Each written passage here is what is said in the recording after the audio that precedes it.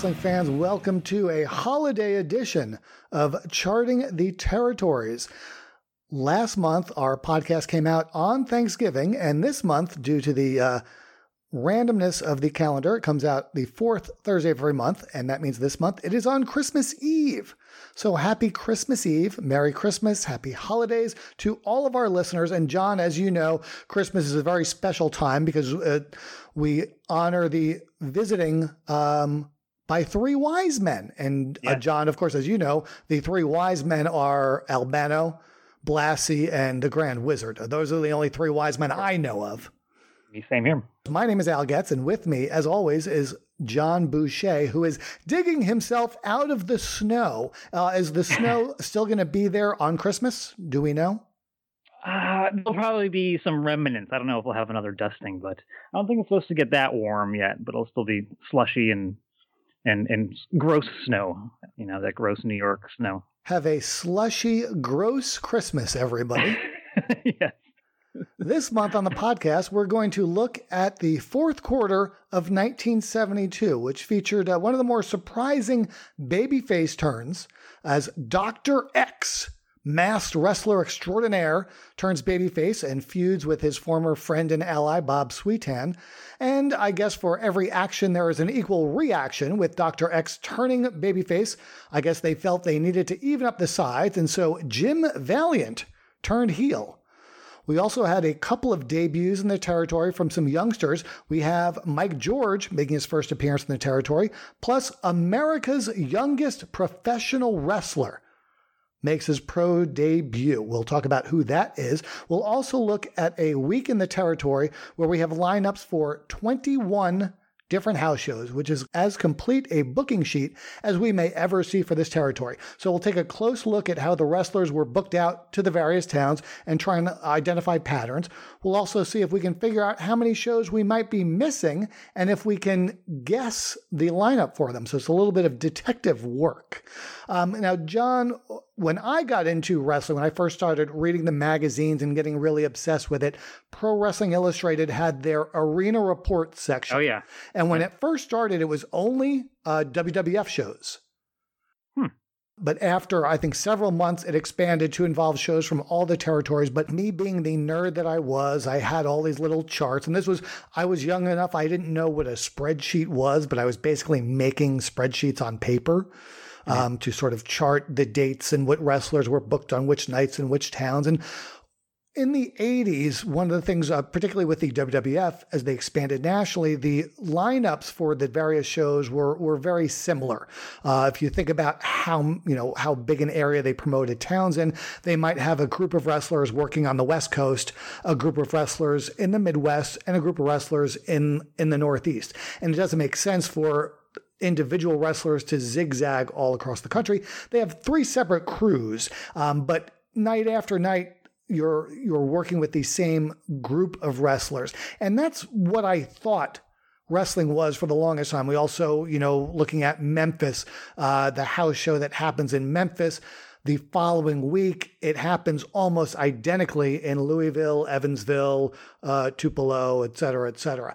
But as I've been researching this, and we go into the 60s and 70s, that's not always how it was. So John, what was your perception of how house shows worked?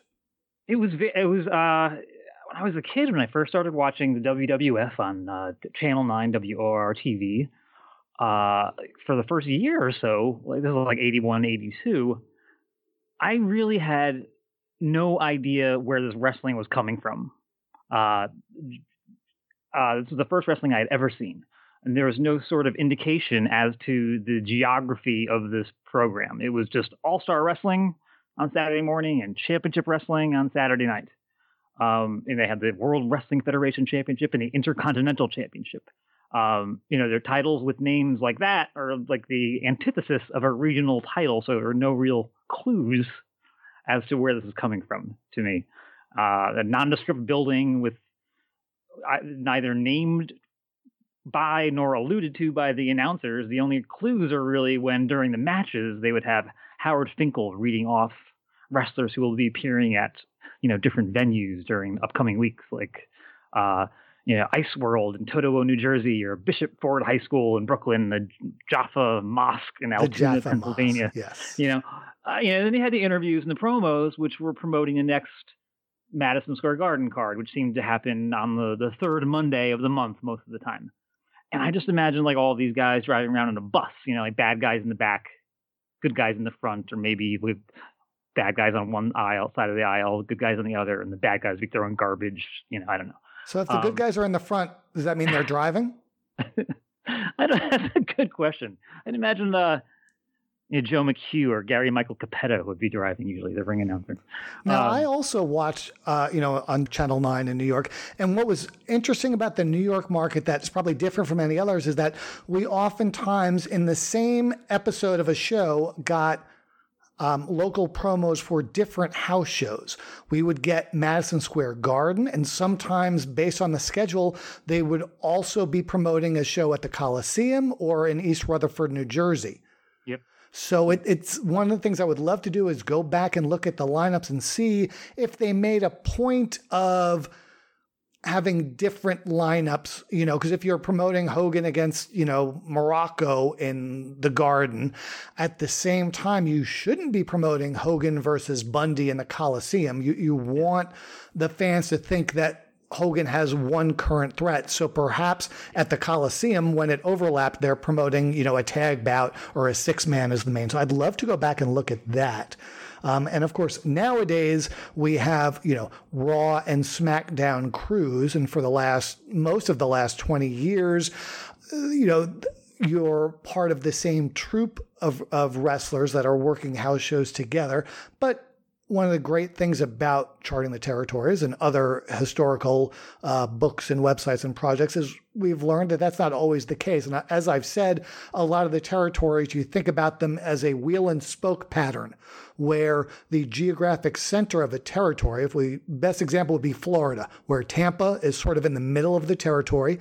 That's where the TV is filmed, and that's where most of the wrestlers would live. So even if the two shows on a given night of the week are 6-7 hours apart, each of them are probably no more than a few hours from Tampa.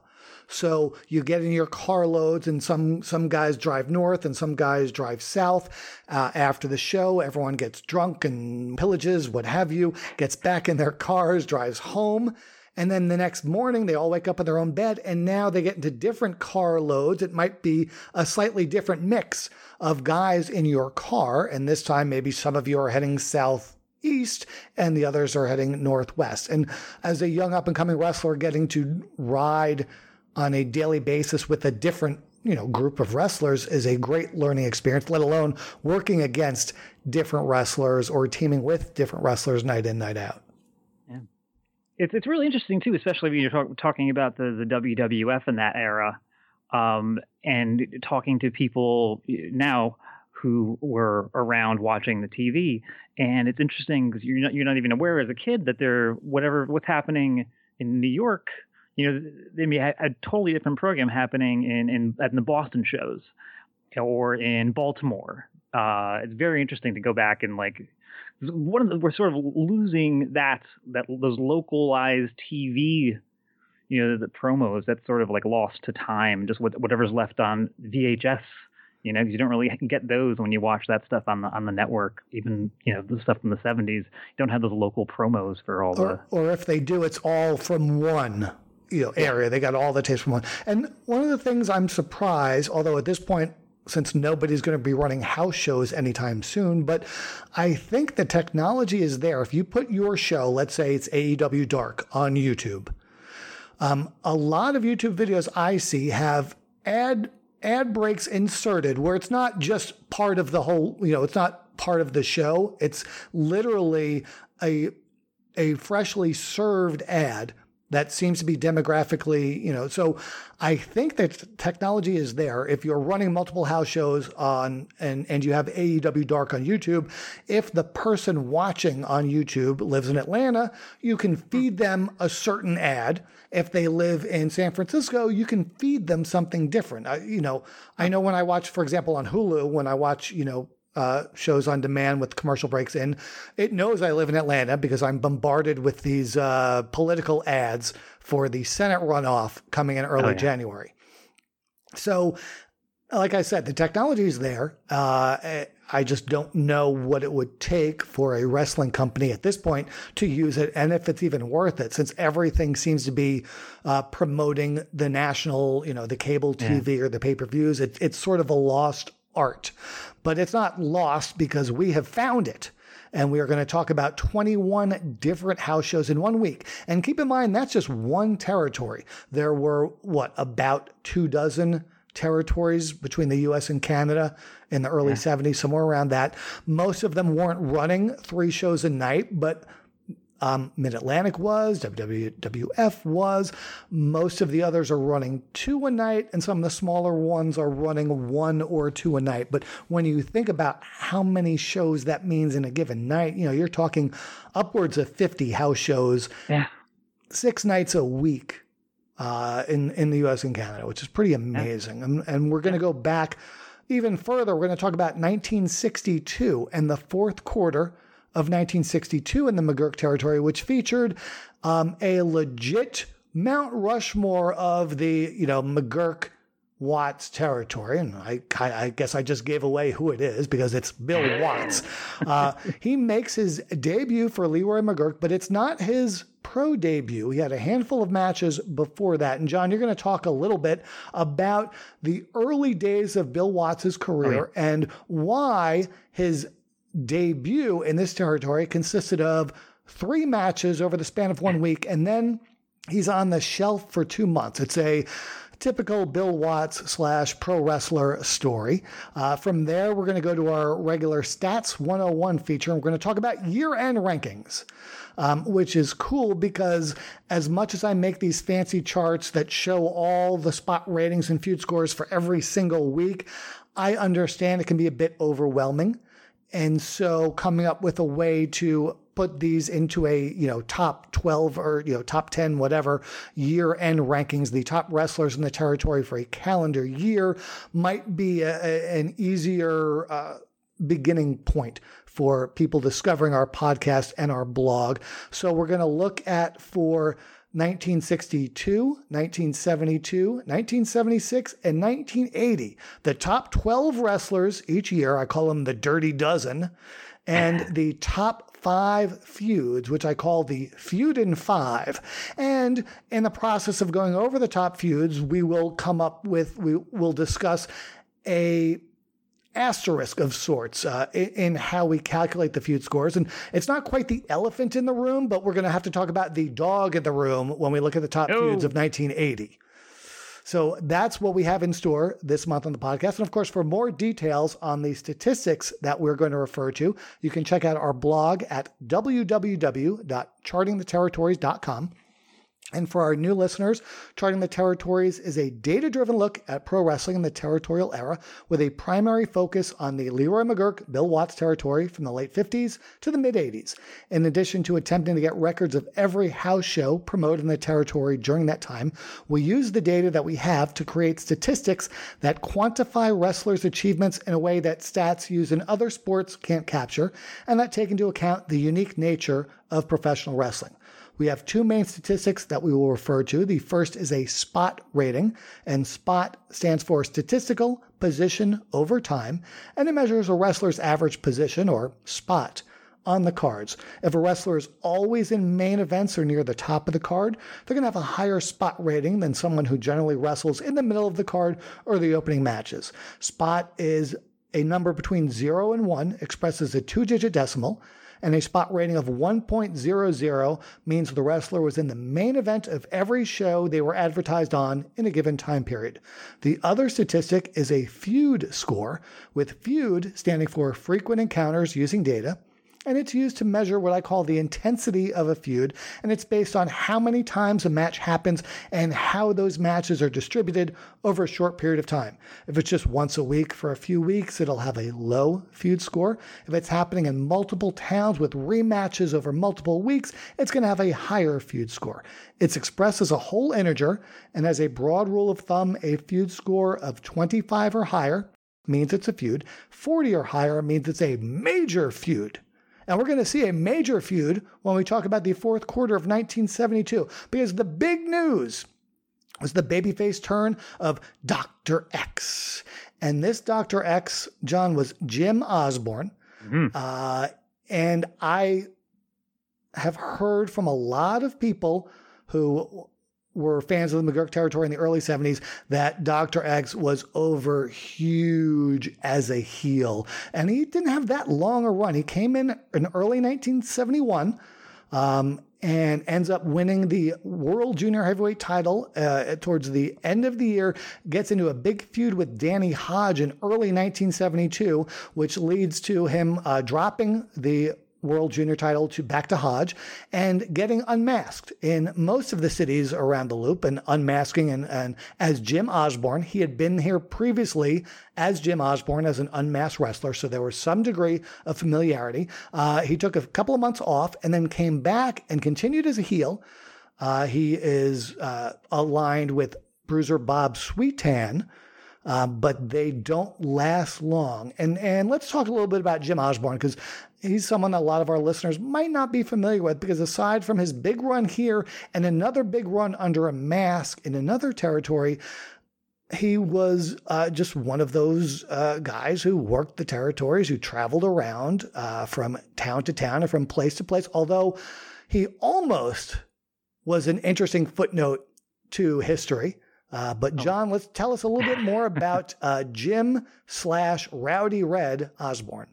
Yeah, he's Dr. X, Rowdy Red / Jim Osborne. He's one of these guys that, since I've been looking at your results, and looking at these results with you, I've become sort of fixated on, mostly because there's so much more I still want to know about this guy, and I want to learn more about him. Not just his wrestling career, because there are some curious gaps in the results that are widely available for him, but I also I really enjoy learning about these guys and their lives before and after wrestling, which is really what I'm after with Osborne, which I have come up empty thus far. What we do know about him is he started in the early 60s working for Goulas Welch under the name Patty Osborne. Starts working under his real name, Jim Osborne, around 63. Works in Arizona, Rod Fenton, Texas. He was here from McGurk in 65, like you said, in the mid-card sort of role. And the footnote in history that you were mentioning, you're most likely referring to December 1965. We see a Rowdy Red Osborne advertised in an opening match against Terrible Terry. Who? In Brownfield. Terrible Terry in Brownfield, Texas. Terrible Terry is Terry Funk. And this match on December 6th, 1965, is one of several matches that have been purported, recognized as Terry Funk's first match. In his book, Terry talks about working his first matches against his uncle, Jack Kane. Jack Kane being the guy, I think this is the guy who's allegedly married to Billy Bob Thornton's future mother at one point. I think this is where the Terry Funk, Billy Bob story about the dog. Is someone's future mother different from someone's mother? Future mother. So the woman that would give birth to Billy Bob Thornton. That's what we're talking about, right? Yes. Okay.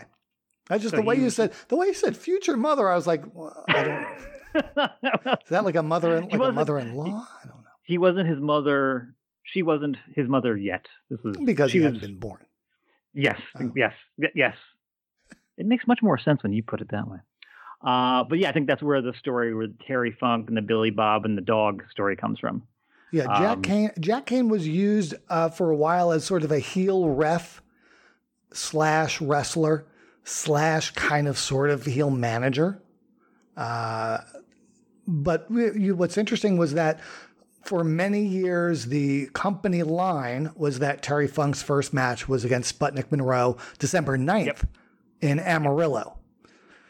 But as researchers have found more things. We found this one from Brownfield, Texas, which was 3 days before Amarillo. But then when I posted this on Twitter, I got a response from the official Twitter account of Terry Funk, who pointed me to a YouTube video, which was a 40-minute interview that Funk had done, where he said his first match was in Littlefield, Texas, which was a mixed tag against Jack Kane. Yeah. And I tried to find the ad for that. I did find the newspaper covering Littlefield, Texas. They had some ads, but it looks like they didn't run ads for every show, but they typically ran on Saturdays. And remember that Terry Funk was still a senior in college in December of 1965 and a football star. So if we make the assumption that he would not have had a professional wrestling match until after football season of his senior year was over, because remember, they took that sort of thing seriously as far as eligibility goes. And even though it's pro wrestling, still, it would not have been worth the risk. So if we take that into account, West Texas State's last game of that season was November 27th. Therefore, if this was his first match in Littlefield, Texas, it had to have been December 4th, 1965. Yeah, there's still, even with that clarification from Funk, there's still a few question marks. And it's interesting too, because like with the towns, like Brownfield is in the town they normally ran, so it would theoretically make sense to have Terry on like a smaller spot show before the Amarillo debut or whatever. So it's interesting. You made some great points when we were talking about this the other day. You know, we don't know if, you know, which of these matches actually happened. Some of you don't have the results. We know what was scheduled. We know what was advertised, but we don't know what happened. And like you said, it's also probably highly probable that Rowdy Red Osborne is Jim Osborne, but he was also wrestling as Jim Osborne in Arizona around this time. But there's also a Red Osborne on an Amarillo TV taping in October. And then we don't really see any results for him until the middle of next year in Gulf Coast. Like the point you always make, 95% sure does not mean 100% sure. Yeah, it almost certainly is Jim Osborne, but I'm, not swearing on a Bible or, on my kid's life. I have no kids, so maybe I can get away with that. But if I had kids, I wouldn't. It is almost certainly Jim Osborne. Yeah, like Wikipedia also has Red Osborne as an alias of his, but Wikipedia is not to be trusted. I mean, even it's interesting. Speaking of Wikipedia, Jim being in Arizona, Red being in Texas, Jim is working for Elite Fields and Gulf Coast, in Florida, Georgia, Portland, Crockett, Mid-Atlantic, the LaBelles in Los Angeles, and Wikipedia actually cites August 12th, 1967 match at the Cow Palace in San Francisco between Pat Patterson and Jim Osborne as Pat Patterson's first match for the Worldwide Wrestling Federation and Osborne's lone match for the WWF, which is obviously incorrect because this is a show promoted by Roy Shire, and Pat Patterson did not appear in the WWF until 1977. And I think this the confusion comes here because the main event on that card was Ray Stevens wrestling Bruno Sammartino. So I think Bruno is on the card. This entire card shows up in WWF results. Yeah, that happens a lot. I know a lot of the AWA results books list shows from Hawaii as being AWA shows because Bockwinkel and a couple of others were on them. It's it's interesting to see how many times Bruno's name shows up outside of the WWF when he is the king of the WWF. He ended up not making the show, but Gunkel booked him during the Georgia Wrestling Wars of 1973. Now, of course, I would love to know if Bruno not appearing was, perhaps I guess we call it a double cross or what have you, but this was planned, by, the powers that be to whom Gunkel was the outsider. I would love to know details of that. And Bruno would occasionally take some siestas down to Florida. And who can blame him?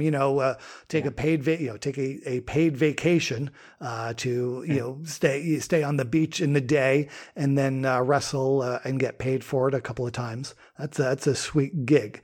So Bruno versus Ray Stevens. Who won that match? Yeah. Do you know? Oh, I don't know. Don't have it. I would assume they had to protect Stevens. But man, Bruno didn't. One of the interesting things when I was looking at results, as I often say, when they are building to a rematch in the main event, they do some form of a non-clean finish, which could be the babyface winning by DQ, the heel winning by DQ, the heel winning by countout. There's all sorts of ways to do it, and they usually mix it up, but Bruno seems to be the exception to that. Even when they had a non-clean finish, it was Bruno winning by DQ or count out or what have you, or going to a double or a curfew or whatever. There wasn't often the Bruno losing his temper and getting disqualified or being counted out. They not only protected him by not having him get pinned, but not even having him on the losing end of a match. They seem to do that a lot more often for him than for most of your other typical babyface champs. Yeah, it's interesting. With this being on Wikipedia, I don't want to say it's a good example, but it's an example of how these types of little inaccuracies, not saying they're intentional or malicious, but these little errors can sort of cloud the accurate picture of wrestling history that we are trying to paint here. As long as there's no official record, which there isn't, I can't tell you how many times I've seen incorrect dates for title changes or what have you. And it could be as simple as someone transcribed a 6 and a 2 instead of, maybe a 6 and a 7. Instead of 1976, they put 1967. And it gets copied and pasted to all the other sites. And I see it time and time again. And it's maddening. But even at this point, even if we were able to clean things up, because it's still incomplete, it's not worth as much as if it happened to a lot with the Cage Match website, because they'll have the European date styles. Well, they'll have year, month, or so it's inverted from the U.S. style. So you see so many dates getting messed up. People's copying and pasting. And in my case, when I put all the card listings on the blog at chartingtheterritories.com, I vet them. I eyeball them and make sure that the date is right and that the crew listed on that show was the crew working at that time. Especially if I'm taking things from another source, I give it the sniff test and make sure it passes. So Jim Osborne, Red Osborne, Paddy Osborne. That sounds like a Vince McMahon naming convention. You got the double Irish of Paddy and Osborne. Up to this point, he's been booked mostly as like a mid-carder. The biggest push he's had would probably be running Portland in the summer of '67, Summer of Love. Worked a bunch of main events against Lonnie Main and Stan Stasiak. I think he had a quick run as half of the tag champs there. But for the most part, like you said, in a mid-card journeyman type role. Did have a nice run tagging with Jerry Miller with McGurk in '69.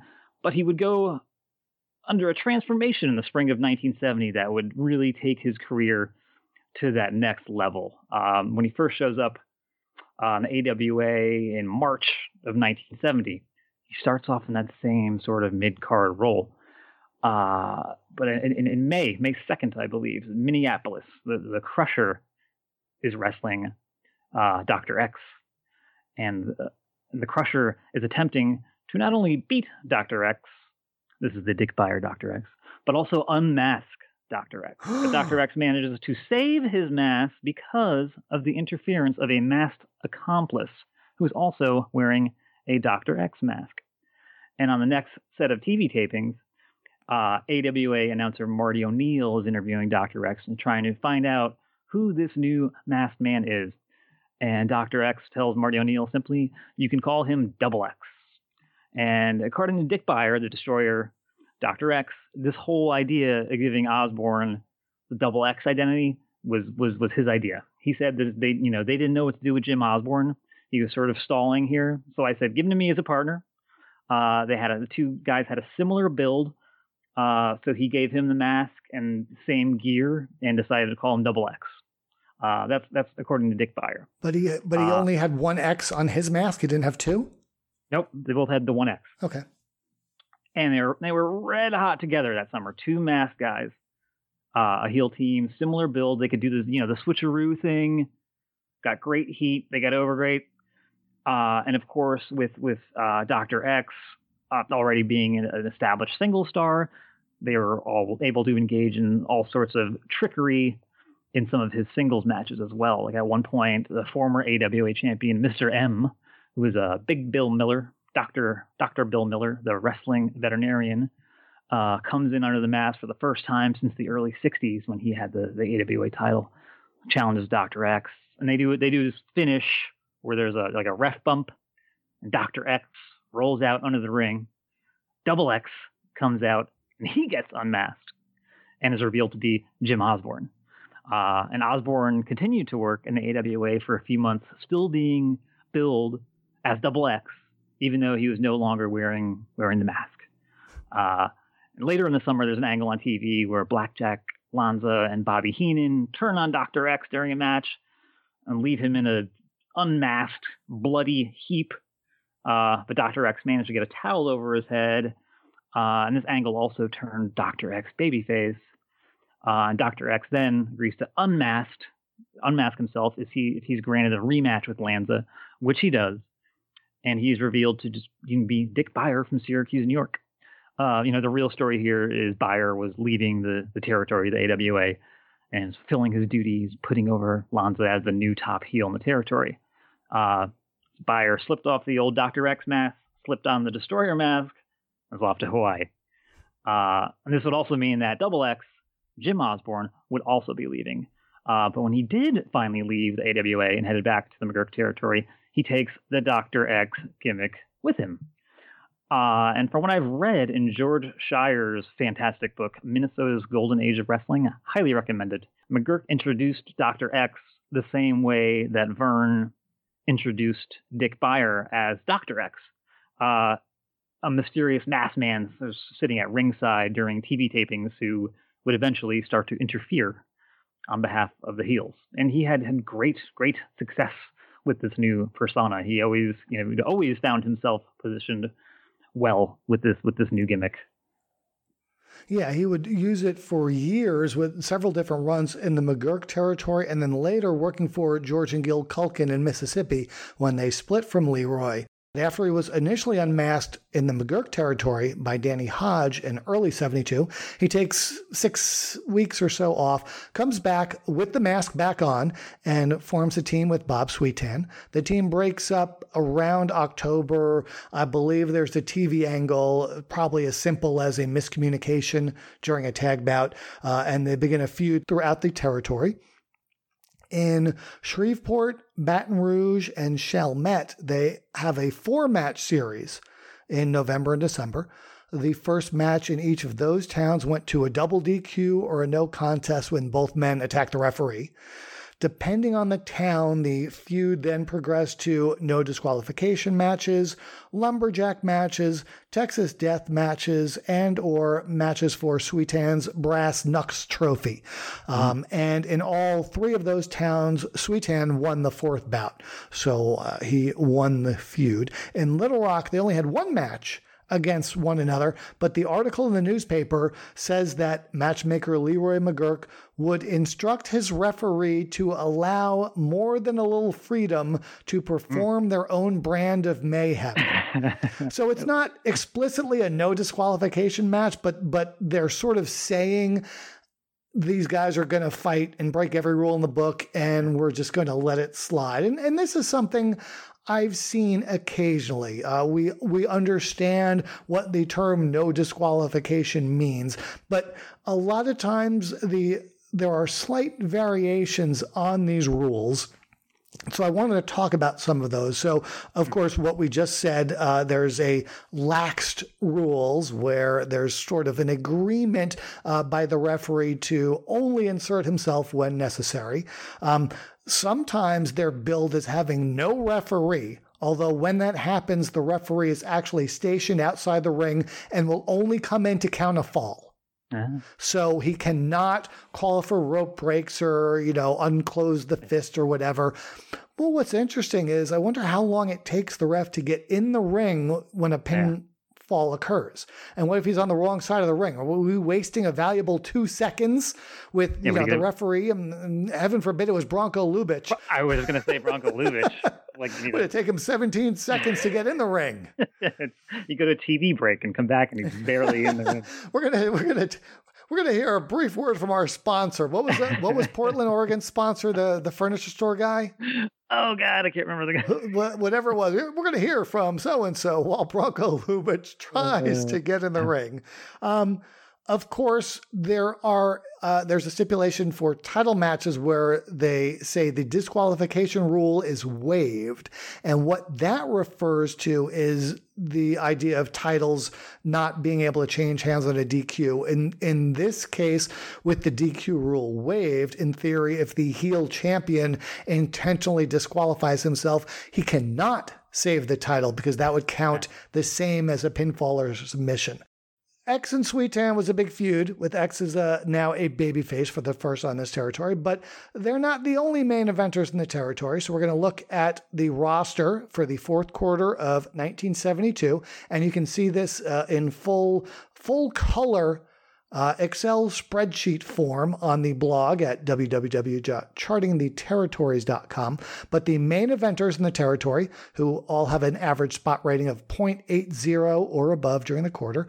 On the babyface side, we have Bill Watts, Grizzly Smith, Danny Hodge, Dr. X, and Ivan Putski. And on the heel side, Bob Sweetan, Tarzan Tyler, Terry Garvin, and Duke Myers. And Garvin and Duke Myers are a tag team.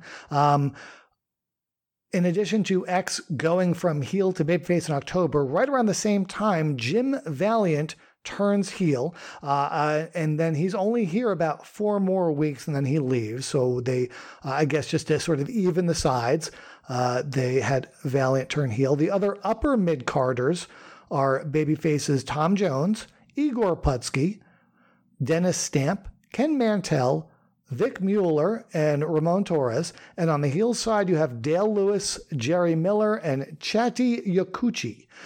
And what's really interesting is Yakuchi is here as half of a tag team. His partner is Yasu Fuji, but their spot ratings are slightly different, and Yakuchi's is just barely above a 0.60, which places him in the upper mid-carder category, and Fuji's is just under the 0.60, which makes him a mid-carder. A little further down the cards, as we mentioned earlier, we see a couple of newcomers. Mike George debuted in mid-October. He had, I think he was still in his rookie year. He had turned pro earlier in 1972, wrestling in Georgia and then Florida.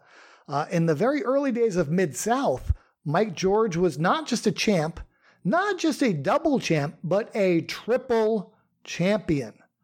He was the North American champion, the Mississippi heavyweight champion, and one half of the Mid-South tag team champs, interestingly enough, with Bob Sweetan, who's here also in 1972. Another rookie made his pro debut in this territory at the tender young age of 18, just having graduated high school in June of 1972, and he was billed locally as America's youngest pro wrestler.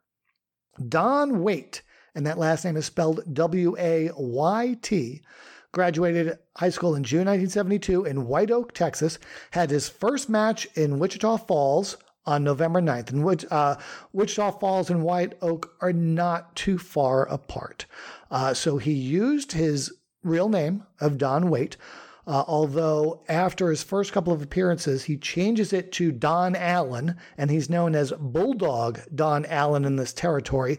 After he leaves McGurk, he goes back to using his real name of Don Waite in a journeyman career that sees him in the mid-cards and here, Central States, and various other territories, mostly in the central and southern part of the U.S. That's the main guys on the roster. And of course, there's some mid-carders and some preliminary wrestlers. They've got a pretty big crew. As we mentioned, they're running, 3 shows a night most nights.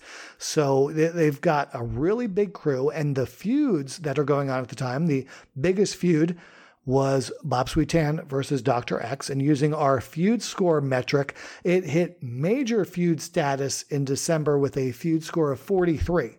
Remember, I think 40 and above is a major feud. This hits that level. Other notable feuds include Dr. X, while he was still a heel, against Jim Valiant, while Valiant was still a face. And then Jim Valiant, after he turned heel, has a feud with Danny Hodge. Hodge also feuds with Jerry Miller. Ivan Putski is feuding with Tarzan Tyler. Tarzan Tyler is also feuding with Grizzly Smith and Bill Watts. And Grizzly Smith is also feuding with Sweetan. And Watts is feuding with Sweetan as well. And this is actually fairly common. We often see the various main event babyfaces all having several matches with the various main event heels, as opposed to what we talked about at the beginning of the podcast, where it's Lawler Dundee every night of the week for 17 weeks straight. Also, as we talked about last month, Watts and Grizzly aren't wrestling 6-7 nights a week. They're more like 3 or 4.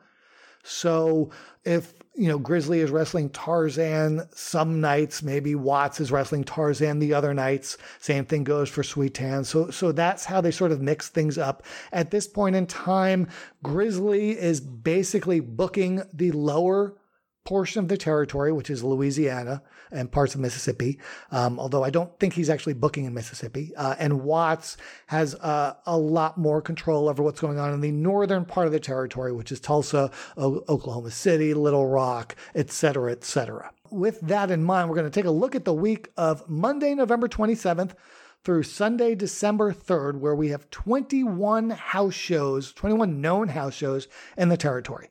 So Monday night, they ran Tulsa, Shreveport, and Morgan City.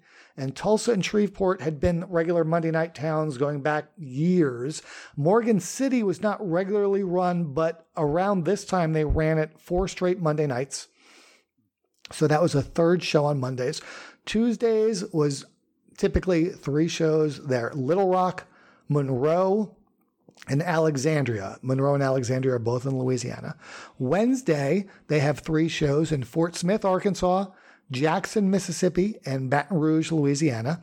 And occasionally, if they didn't run Jackson, they would run nearby Vicksburg, Mississippi in its place. Thursdays was Wichita Falls, Texas, Greenville, Mississippi, Chalmette, Louisiana, and this particular week, a 4th show, a spot show in a town called Faraday, Louisiana. So 4 shows in one night, John. It's wild. Friday night, we have 3 shows, one in Oklahoma City, one in Longview, Texas, and one in Lafayette, Louisiana. So Friday is Oklahoma City, Longview, and Lafayette. Saturday is Loranger, Louisiana, Greenwood, Mississippi, and Joplin, Missouri. And Sunday, they ran their regular Sunday town of Houma, but they also had a special house show in Shreveport. Now, Shreveport was run earlier in the week on Mondays. Remember, they run it weekly based on when the TV airs. So in Shreveport, the TV probably aired Saturday or maybe early Sunday morning. So if they ran it Monday, by the weekend, a new episode of TV aired, and then they run the house show later on Sunday. So it's still one episode, and they didn't run Shreveport the next day. They didn't run it Monday. This was instead of the regularly scheduled Monday. So with that being said, I actually prepared a little chart. I'll put it out on Twitter. You can catch me on Twitter at AlGetsWrestling. That's AlGetz Wrestling.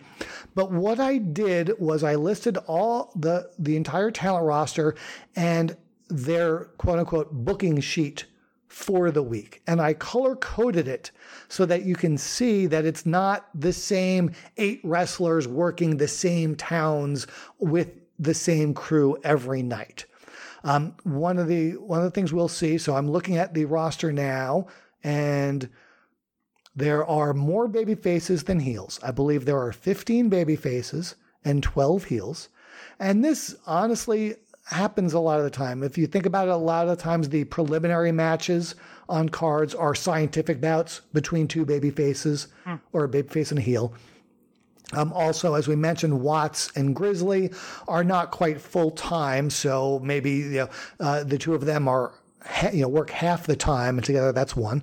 There are also 4 women wrestlers in the territory for the week, and that's Donna Christianello, Joyce Grable, Tony Rose, and Vicky Williams.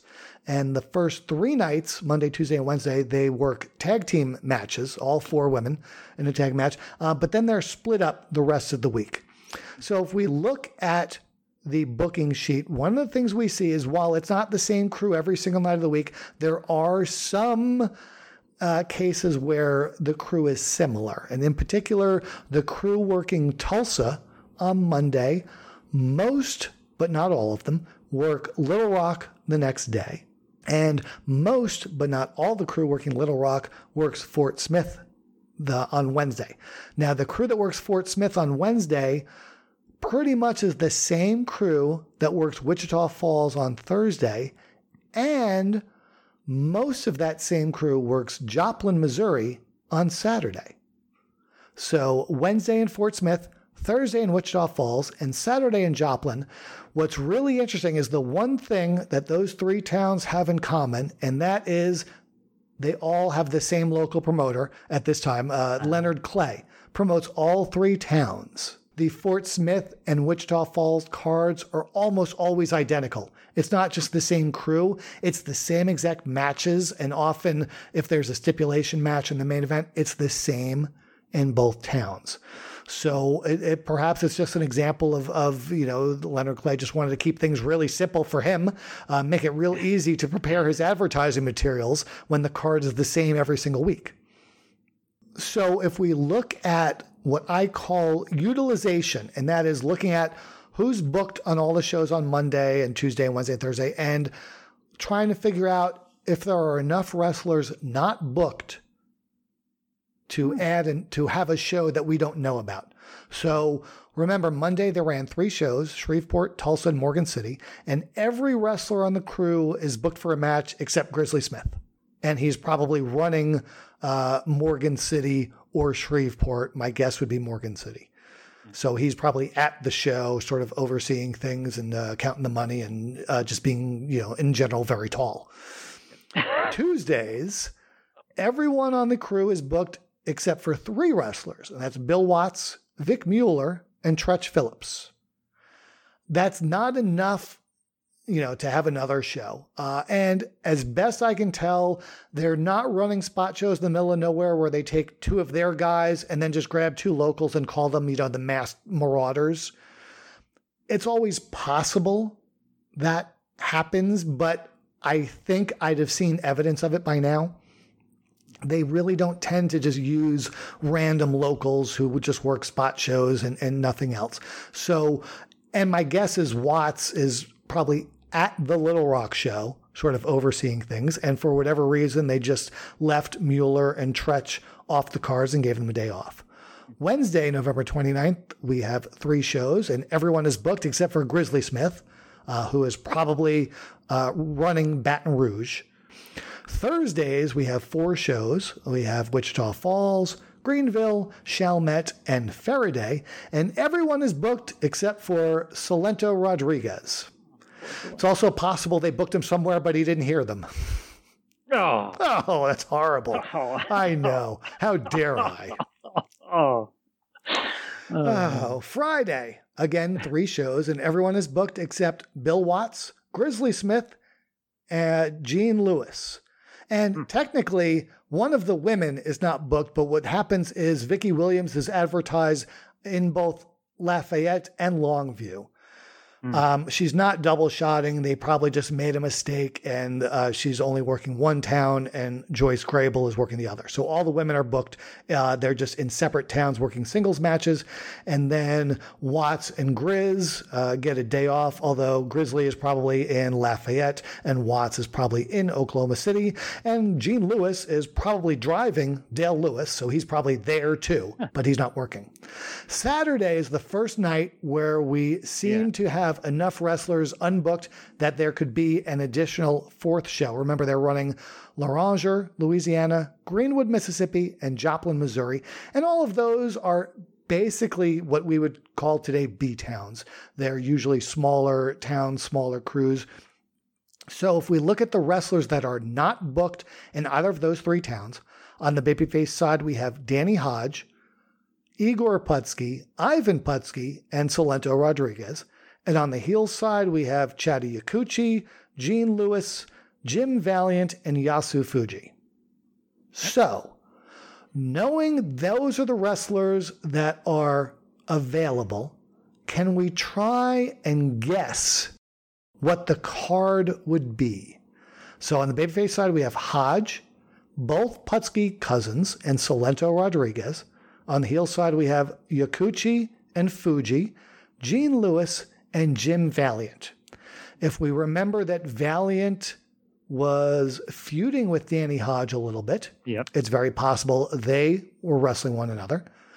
Yakuchi and Fuji are a regular tag team. The Putskis as cousins were a frequent tag team. So again, it's possible it was the Putskis versus the two Japanese wrestlers, which leaves a preliminary bout between Gene Lewis and Salento Rodriguez, both of whom were preliminary wrestlers. So that is very likely the card. But again, 95% sure is not 100% sure. Exactly. It's also possible those guys got a day off. It's also possible those guys worked a TV taping earlier in the day and then just didn't work a house show that night. Unfortunately, again, since we're dealing with incomplete information, we don't know what we don't know. Yeah. As far as Sundays go, Homa was a regular show, and it usually has a small crew. And back to our geographical considerations, the crew that works Loranger on Saturdays is almost always the same crew that works Homa on Sundays. Both of those towns are pretty far down in Louisiana, so it makes sense for the same crew to work both. It's also possible these guys are working more of the Louisiana towns than the others. They might live closer to those towns. I just started reading Ron Starr's biography that Rock Rims wrote with him. And Starr mentions when he came to the McGurk territory, he actually stayed in Baton Rouge. And if you look at the map of the territory, Baton Rouge is pretty far away from the northern towns of Oklahoma City and Little Rock and Tulsa and all that. But he ends up working most of the time on Grizzlies shows in Louisiana and less often in the upper part of the territory. So it's possible the wrestlers working Loranger and Homa are living in Baton Rouge instead of, a place like Tulsa or Shreveport, Shreveport is probably as close as you can get to being in the center of the territory at this point in time, as spread out as it is. It's in the northern part of Louisiana, so it's not too far a drive to the towns in Oklahoma and not too far a drive to the towns in southeastern Louisiana. But Sundays, they don't normally run a full schedule of house shows. They typically run Homa and the occasional other show. And in this case, since Shreveport was they moved it from their regular night, they have a pretty loaded show, but the wrestlers that aren't booked in either of those towns might have the day off. So I can't prove the existence of another house show on Sunday, but there almost certainly was a fourth house show on Saturday with Hodge, Valiant, the Putskis, Yakuchi, Fuji, Salento, and Gene Lewis. Which also means the way you put the chart together here is fantastic. With the color coding is wonderful. Wow, I love a good color coded chart. just helps to show you that it's not the same 8 guys working 6 nights in a row with each other, that they jumble up the lineups. And a lot of it is based on the bicycle of the TV. Certain matches can't happen in certain towns until the angle airs. But I think it's also just, to give guys experience working different wrestlers every night, traveling with different wrestlers every night. And just in case there are those super fans that travel from show to show, they don't see the same exact match with the same exact spots with the same exact finish, which fans in the 90s that would go to WWF shows or WCW shows would see. So that is, I'll put this chart out on Twitter, but it's an interesting look at 1 week in the life of a territory with at least 21 house shows and probably 22 in one territory, which is pretty fascinating. Yeah. And speaking of 1 week, and that's the theme of this podcast, that's going to be the title of it, because we looked at 1 week in 1972, but we're also going to look at the week-long debut in the territory in the fourth quarter of 1962 of Cowboy Bill Watts. Well, I don't think he was Cowboy just quite yet. No. But his first appearance is December 17th, 1962, where he teams with Jerry London to face Dandy Jack Donovan and Louis Tilley in Tulsa. He works later in the week in Little Rock and Oklahoma City, and then he disappears, or at least doesn't don the tights for about 2 months. So, John, let's talk a little bit about how Bill Watts got into wrestling in the first place in his early days in wrestling and what we think led to his absence from the cards after just 1 week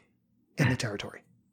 It was Wahoo McDaniel is to blame for getting Bill Watts, not to blame. He got Watts into pro wrestling, and there's even pre-wrestling. There's like a really funny story I want to tell really quickly that predates either of them really being in wrestling. I think it's 1960, 61, where Wahoo I think was playing football for the Oilers at that point, and I think Watts was preparing to play for them as well. And Watts had either just left OU or lost his scholarship or something, and both him and Wahoo had gotten their draft notices.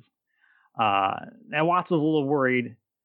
It was a draft notice, but he'd been doing so much weight and strength training at that time, he bulked up to like 315 pounds, which essentially renders him too big and heavy for the armed services, even though he was, like 315 pounds of freaking muscle.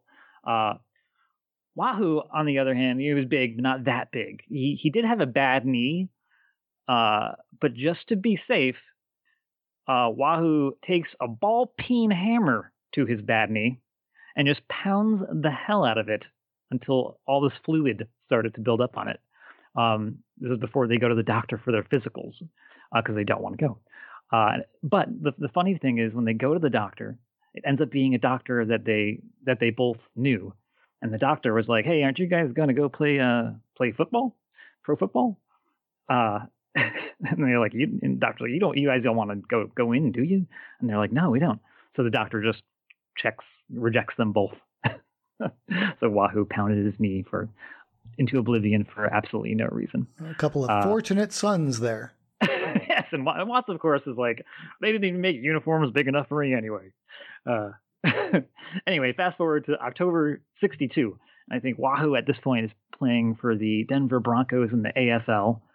And Watts, I think, had been booted from the Oilers before even making the team because he punched the coach.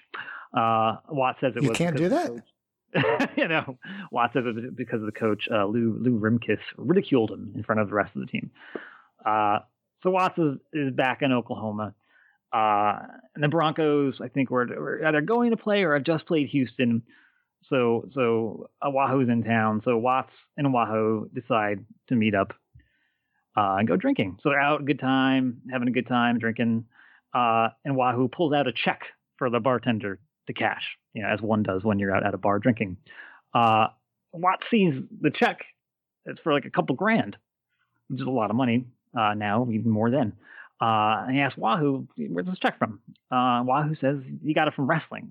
And Watts is like, "Is this for a month?" Wahoo's like, nope. For a week? Nope. Well, for how much, Wahoo? For how long? And Wahoo tells him it's for one match. So Watts is absolutely beside himself. He's like, you got this for one match? Who do I need to kill? I could kick your ass in 30 seconds, Wahoo. And Wahoo's like, Watts, you got to get into wrestling. You'd love it. I think Jack Briscoe had actually made a similar suggestion to Watts a few years earlier, but he never really considered it. And it's interesting with Briscoe, one of the reasons that he decided to go to Oklahoma State was the coach there, Myron Roderick. He told Briscoe that he'd be able to set Jack up with Leroy McGurk. McGurk himself being a former All-American and NCAA amateur champion. But Watts never really thought much of wrestling growing up. Not a fan at all. He did, but he saw this as an opportunity to make some real money. So Wahoo makes some calls, sets up a workout, tryout with McGurk, and Watts, has his first workout with Sputnik Monroe. And according to Watts, Sputnik comes out, and he says, according to Watts, Sputnik started with his quote unquote intimidation tactics, which there's in the Watts book. There's a few throughout the book phrases that he uses that you can absolutely hear Bill Watts using on TV. 20 years later, like, intimidation tactics sounds like one of those Watts phrases. But Watts, being Watts, just stretched him and rode him across the mat. And Watts said that they sent him to Tulsa, and all of McGurk's roster was there, basically everybody except for Danny Hodge, who, according to Watts, was the only one who could have beaten him. And Watts was sent there ostensibly, to try out, but they were all told to stretch him. And Watts says after they watched him work out, they all told Leroy, you want someone to go stretch him, go do it yourself, because he was really, really big guy. And Watts comes to the realization, ultimately they're not going to use him. So he calls Wahoo. Wahoo gets him work in Indiana for Bulk Estes. And Bulk was the guy, I believe, who broke Wahoo into the wrestling business originally. And he worked for Jim Barnett, who owned the territory. And isn't Watts also playing football in Indianapolis? Yes. It takes a while to actually get booked up there. And in the meantime, he's playing for the Indianapolis Warriors, I believe. And they're part of the United Football League, who are like a minor league football. What's amazing in my research of this stuff, how many second tier football leagues there were in the 60s and 70s. There, now we get so excited when the XFL or the AAFL, whatever it was, came around. But in the 60s and 70s, there were regularly multiple leagues. Obviously, they are a significant step below the NFL. Although I guess in 62, there was the NFL and the AFL separately. So This would have been a tertiary league, if not even lower. Yeah, and I think there's this one, the UFL here, it's sort of like a minor league, and regional for this area, in the Midwest. I think this too was a Wahoo hookup. I think Wahoo was buddies with their defensive coach or something. But eventually debuts in Portsmouth, Ohio. Not originally scheduled to work on the card, but one of the other guys, I think it's one of the Nielsen brothers, either Art or Stan, called Bill Watts ahead of time, said bring your gear because they are going to no-show, and they'd more or less have to let him wrestle. So Watts and his old friend and current roommate Dale Lewis, along with George and Sandy Scott, all drive up together. And when they get there, basically the whole card has to be arranged because of the no-shows. And Watts is informed that he is going to be working in the main event in a 2 out of 3 falls match with Big Bill Miller. It's our second Big Bill Miller reference of the evening. Big Bill Miller was an enormous dude. Wrestled for Ohio State, like a real athlete. And Watts admitted in his book to being very nervous about this, afraid almost of, not being afraid of Bill Miller, just didn't want to have a bad match with Bill Miller. Now, it does seem unlikely that they would put Watts in the main event in a best of 3 falls match for his first match. So maybe they were just messing with him a little bit, a little friendly ribbon. But regardless, Watts says Dale Lewis saw how nervous he was looking, and he says, look, you and I have worked out plenty. Why don't you and I just go out there? I'll have your first match with you. So they juggle the lineup around again so that Don Jardine ends up working with Bill Miller in the main event, and Dale Lewis and Bill Watts would work the prelim. Lewis, however, tells Watts that Watts needs to work heel, which Watts has never done before. Lewis says, don't worry about it. Listen to me. Everything will be fine. And lo and behold, Watts discovers that he's just a natural at getting crowds to dislike him. All things considered, they have a first good match, even though Watts accidentally knocks out one of Lewis's teeth. I think he has a total of 10 matches maybe working for Barnett and Doyle. He mentions working with Joe Blanchard, Don Leo Jonathan, meeting Carl Gatch, working for promoter Al Haft. Around December 62, heads back home for the holidays, starts working for McGurk. Like you said, he has a solid week of bookings. Seems to be getting pushed / protected. Everything seems to be going great for young Bill Watts. Until he decides to go out drinking with his buddies one night. I love this part of the story. They're playing shuffleboard, which makes the story just hilariously surreal. Watching a bunch of amateur wrestlers playing shuffleboard. Those tough guy, amateur wrestler, athlete types playing shuffleboard. I think Stan Abel was the guy who was there, another amateur wrestler. And he's a smaller guy, like 130 pounds. But he's a wrestler and national champion. And these guys come up with him, start messing with him. It's like 3 dudes. And Watts isn't even worried because he knows this guy can take care of himself, even if it's 3 dudes. Then like a bigger guy comes up, and Watts, you can see in Watts, you can see him drooling when the big guy comes over, because of course Watts goes over, hits the guy with a gut shot, grabs another guy, flings him down the table like he's bowling. And the owner comes over, grabs Watts, gets him to calm down. They pull him off the 3rd guy, and Watts says, "Okay, I'll leave." So Watts leaves through the back door where they were parked, but just runs around, circles the building, runs in the front door, hits the 3rd guy in the head, knocks him out, hits him so hard that he breaks his freaking hand. He has to go to the hospital for X-rays, and Bill Watts' poor mother. His poor mother's already there because his brother was having knee surgery from like a football injury. Well, then it's not his poor mher because she's already there, so it doesn't inconvenience her in any way. That's true. Driving wise, she's not inconvenienced at all. And like the doctors for a while are coming in and telling Watts and his mom that they're worried the guy he hit might not make it. Can you imagine like Bill Watts in prison? I'm imagining like Bill Watts like prison Mike from The Office. The first con that attempted to use intimidation tactics against him in prison would get stretched. Yes, Bill Watts with a purple bandana like Michael Scott. And, the guy lived, so luckily no prison for Bill Watts. But with the broken hand, he's not getting booked back in the Midwest for Barnett and Doyle again. Luckily, McGurk keeps him around as a referee while he heals up. And according to Watts, he got over pretty well, even as a ref. He eventually returned to the ring February 63, I believe. Yeah, early February of 63. Yeah. And the Watts McGurk relationship is fascinating. It's a fascinating relationship. And we hear Watts' side of it in his book, obviously. He talks about perceiving a lot of jealousy from McGurk, as well as some of the other junior heavyweights. Watts' thinking was that, Leroy didn't want heavyweights because he'd always been a junior heavyweight, and all the other junior heavyweights were jealous because they wanted to be in the main event, regardless of whether or not they could draw. And the jealousy, whether actual or perceived, makes for very, very interesting reading. I just wish we were able to hear, McGurk's thoughts on it with the benefit of proper hindsight. That's a very brief story about 1962. You can read more about the 4th quarter of 62, where the top wrestlers included Danny Hodge, Sputnik Monroe, the Great Matsuda, who of course is Hiro Matsuda, Mike Clancy, the Great Bolo, Joe McCarthy, and the Alaskan Jay York comes in for a brief run.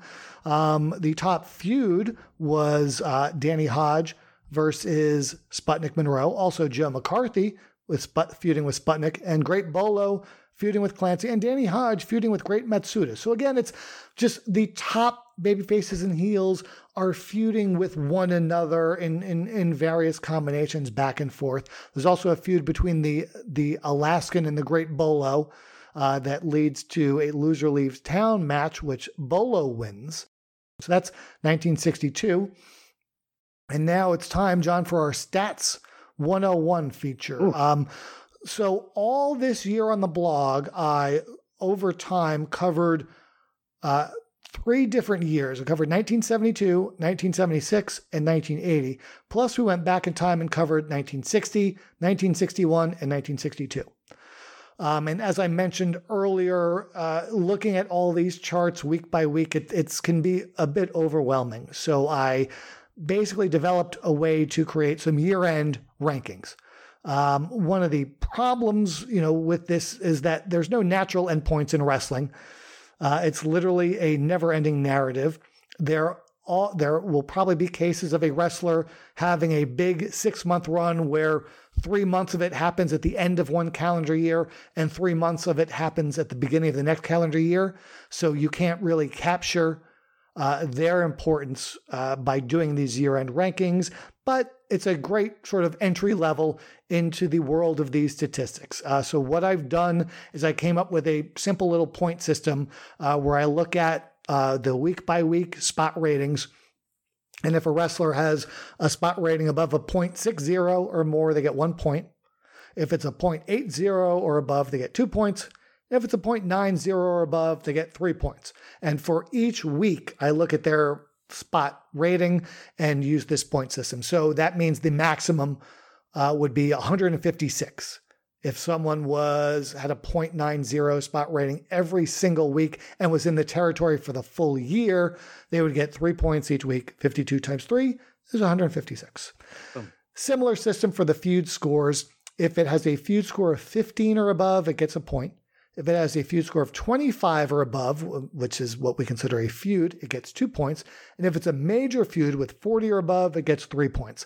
And again, the hypothetical highest possible score would be 156, but there's never going to be a case of a major feud lasting a full calendar year every single week. I think if we look at the record for a short period of time, it's probably Lawler Dundee, where they had 17 weeks.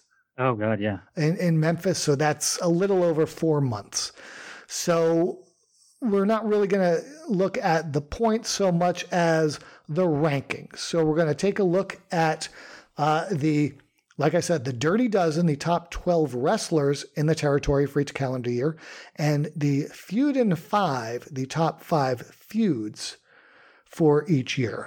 You can see those on the blog at www.chartingtheterritories.com, but we'll take a look at the top 4 wrestlers and top 2 feuds for each year right now. So 1962, top 4 wrestlers: number 4, Irish Mike Clancy; number 3, the Great Matsuda; number 2, Joe McCarthy; and number 1, Danny Hodge. Top 2 feuds: number 2 was Matsuda versus Clancy, and number 1 was Hodge versus McCarthy. So it's interesting that the top 4 wrestlers were also all involved in the top 2 feuds. 1972, number 4, Tom Jones, because it was not unusual to see him in the territory. Number 3, Ivan Putski. Number 2, Grizzly Smith. Number 1, Bill Watts. John, what do all 4 of those wrestlers have in common? Besides, they've never been in your kitchen. They've never been in my kitchen. All 4 of those. They are all baby faces. Oh, yeah. Yeah. And as I've just started toying with this, that's not always the way it is, but it happens more often than you think. If you think about the top baby faces in a territory, a lot of times they're homesteaders. Think of Watts, think of Grizzly, think of Fritz, think of Eddie Graham, think of Lawler. They're guys that are the established top guys of their territory, and that's usually their home base. Whereas they're often, think of Bruno, and Bruno's heel opponents, what we call, the heel of the month club. Yep. They are rotating in and out every 3 months. So because of that, this cumulative rating is going to rank baby faces that are there for a long period of time higher than heels that are only there for 4 to 6 months. So we see the top 4 wrestlers in 1972, all baby faces. The top 2 feuds: number 2 was a tag team feud between the Continental Warriors of Bobby Hart and Lorenzo Parente against Ken Mantell and Tom Jones. And number 1 was the feud between Danny Hodge and Dr. X, which we mentioned earlier took place earlier in the year and led to Dr. X getting unmasked in the territory for the first time. 1976. Top 4 wrestlers: number 4, Bob Sweetan; number 3, Dick Murdoch; number 2, Killer Carl Cox; and number 1, Bill Watts. Top 2 feuds, actually number 2 was a tie between the feud between Bill Watts and Waldo Von Erich, and a tag team feud of Greg Valentine and Gorgeous George Jr. against the Hollywood Blondes of Buddy Roberts and Jerry Brown. And the number 1 feud was Dick Murdoch versus Killer Carl Cox, which was a really big feud. It ended up being the semi-main event of the first show at the Superdome, and a lot of people seem to think it was more responsible for the very strong house than the advertised main event of Watts versus Terry Funk. Moving on to 1980. Top 4 wrestlers: number 4, Buck Robley; number 3, Terry Gordy; number 2, Paul Orndorff; and number 1, the Junkyard Dog. Top feuds: the number 2 feud is Junkyard Dog and Buck Robley versus Michael Hayes and Terry Gordy; and number 1, Ken Mantell versus Paul Orndorff. So right off the bat, let's bring up the obvious. I think any wrestling fan who knows Mid-South Wrestling in 1980, if you ask them what the biggest feud of 1980 was, they would say Junkyard Dog versus the Freebirds. Yeah. And they're correct. The feud score measures only the number of times a specific match takes place. So if we look at the feud between JYD and the Freebirds, it has several stages. It starts out as a tag team feud, JYD and Robley versus Hayes and Gordy. Then there's sort of a secondary singles feud between JYD and Gordy. Then it becomes JYD and Robley versus Gordy and Buddy Roberts. Then it becomes JYD versus Michael Hayes. Then it becomes JYD, Bill Watts, and Buck Robley against Hayes, Gordy, and Roberts. And then it becomes JYD and Terry Orndorff against Gordy and Roberts. If I were to take every single instance of JYD versus any member of the Freebirds in any form of match, then that feud would be higher than Mantell and Orndorff. But where do we draw the line? If I do that, should I also consider Robley versus the Freebirds a feud? What about Gordy versus JYD separate from Hayes versus JYD? Yeah. So this is sort of where wrestling is not supposed to be quantifiable, and we're trying to make statistics up for a made-up sport. Other examples, I think we understand that Jimmy Valiant versus Paul Jones is a big feud. But if we were to do the feud scores for, Crockett at that time, you'd see it in various stages of Valiant versus, Manny Fernandez versus Watley, teaming with someone against 2 of Jones's guys. You look at the feud between Dusty and the Horsemen, same thing. It's Dusty versus Tully, then maybe Dusty and somebody versus Arn and Tully, and then Dusty versus Luger, and finally Dusty versus Flair. I think you need to look at all those smaller components of the larger feud. Duggan versus Devastation Incorporated would be another one. What else?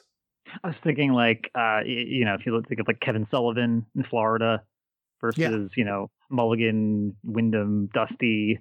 A couple others that came to mind is even Freebirds Von Erich, like that stuff. What's interesting about that feud is I don't think there were a whole lot of times where there was a 6-man bout with Hayes, Gordy, and Roberts versus 3 Von Erich brothers. No, and this was interesting because I was using this as an argument during my Hall of Fame voting. My argument for voting for Kerry was, I'd much rather see him in. I'd have much less of a problem voting him in as the Von Erichs. But then I'm thinking about the Von Erichs as a 6-man tag team, and there's really not that much. Even though they were 6-man tag champs at one point, they didn't have that many matches together. No, which I think really interesting. Yeah, I think the idea was to have Adidas or Chris Adams there to eat the fall. Yeah. Because Fritz was protecting. Yeah, and there's even years before the Horsemen, Flair had I think they called it the Family Feud with Gene and Ole. In Mid Atlantic they did stuff with the Mighty Igor feuding with the Malenko family, the Masked Superstar and Kim Duck. I'm thinking anytime you have like a bounty angle. Like if you think of like Tommy Gilbert in Florida in '81, where I think there's a bounty on him. I think it's actually the Bounty Hunters tag team may have actually put the bounty on him, oddly enough. But for a period of... But wait, why would... They're bounty hunters. Why would they put a bounty? They're supposed to collect the bounties. They were more or less bounty outsourcers, I think, at that point. They, for a period of a month, if you look at like Tommy Gilbert's matches, it's like all $1,000 bounty matches. For the most part, it's like a different dude every night. Like one night, Hiro Matsuda, John Condrey, Buzz Sawyer, we'll bring the Sheik down, Terry Funk, Dory Funk, Con Schroeder. It's so you have to factor that because the feud isn't really with, Hiro Matsuda. The feud is with the bounty hunters. Yeah. So the feud score measures the thing it's supposed to measure, which is the number of times a specific match happens. But we need to, not take it with a grain of salt, but we need to add more context to these things. And in any proper discussion of the year 1980 in Mid-South Wrestling, the top story is going to be JYD versus the Freebirds. And I think all our listeners understand that. But I also want to point out the Orndorff-Mantell feud had legs. It went on for a long time. And we should not say, well, it's only number one because of this weird little quirk. No, it was a big feud. It was so big that even though it wasn't over a belt, remember DiBiase was the North American champion for much of the calendar year. Orndorff and Mantell was usually higher up on the cards than DiBiase's match. It ended, it looked to have peaked when Mantell got his head shaved, but apparently, I guess they felt it was still strong enough that they kept going with it for another couple of months. And the final blow-offs, I believe, were come as you are matches. So remember, Mantell got his head shaved, wore the headgear to cover it up, but also would load the headgear. Yeah. So the come as you are matches were billed as Orndorff being able to wear his football helmet to defend against the loaded headgear attacks of oil tycoon Ken Mantell. So that was a pretty big feud, as was JYD and the Freebirds. But the actual, feud scores have JYD and Robley versus Hayes and Gordy as the most frequent match involving JYD and various combinations of the Freebirds. So take a look at that on the blog. And as we cover each calendar year, going forward, I will add year-end rankings to this. So eventually we'll get all of them. And then from there, we can do some sort of cumulative ranking of the year-end rankings. Oh, yeah. I love a list. I love a nice list. I love a list. Like I said, we said earlier, Watts is clearly on the Mount Rushmore. I think I have, originally one of my little pictures or logos I had for the blog had the big four of Leroy McGuirk, Danny Hodge, Bill Watts, and Junkyard Dog. Yeah. And again, it also, what time period are we considering the territory? Are we going to consider McGuirk's in-ring years when AV was the promoter, or are we looking for it just afterwards? In which case, if you take McGuirk out because he wasn't an active wrestler, who else would be on Mount Rushmore? And this would be a good way of finding out. I think I know the answer, but, it would be neat to find out. It would also be neat to find out if JYD actually does make the list. Because remember, it's only, a 5-year period, not even. Yeah. And if we're covering, from 1959 to 1986, is there someone else that had the same type of longevity, either in one continuous run, like the Junkyard Dog almost had, or over several runs, like someone like the Great Bolo, for example, who had multiple runs in the early and mid 60s. Does he end up, being in more main events for a longer period of time than Junkyard Dog? So that's something to look forward to years in the future when we actually finish all this stuff. Next month on Charting the Territories, we're going to look at 1981 for the first time. Like I said, we cleared out 72, 76, and 80, and that means we get to look at New Year's starting next month. So we're going to cover the first quarter of 1981. A good-looking newcomer debuts in the territory and gets a huge push, reaching main event status after a few weeks, but it doesn't last, and he's quickly moved down the card. So While diamonds may last forever, apparently Don Diamond does not. So, John, any other things you've been working on? Anything you'd like to plug? Nothing to plug. I just got Tim Hornbaker's new book, so I would highly recommend everybody go. Yeah. Oh, I haven't even ordered it yet. I'm so behind on books. I'm reading Ron Starr's. I just finished up Frankie Kane's. I still haven't read Andre's book. It's been sitting on my shelf for a couple of months now. So I'm trying to clear out all the books I've already have and haven't read before I order Buddies. But I'm really excited for that. So you cracked it open? I did. I did a little thumb through this afternoon, but haven't actually broken into it yet. Awesome. And John, where can our listeners find you on the Twitter? Oh, on Twitter, I'm John_Boucher, JON_BOUCHER on Twitter. And you can reach me at Al Getz Wrestling. That's Al GETZ Wrestling, because nobody gets wrestling like Al gets wrestling. We're going to sign off for now. We hope you enjoyed the podcast. You can hit up either of us on Twitter if you have any questions or comments about the podcast. And to be the first to know when new episodes are available, subscribe now wherever you find your favorite podcasts and at chartingthepodcast.com. Our blog is at chartingtheterritories.com. And of course, Charting the Territories is a production of the Arcadian Vanguard Podcast Network. To each and every one of our listeners, Merry Christmas, Happy Holidays, and wishing everyone a safe and Happy New Year. Happy Holidays, everybody.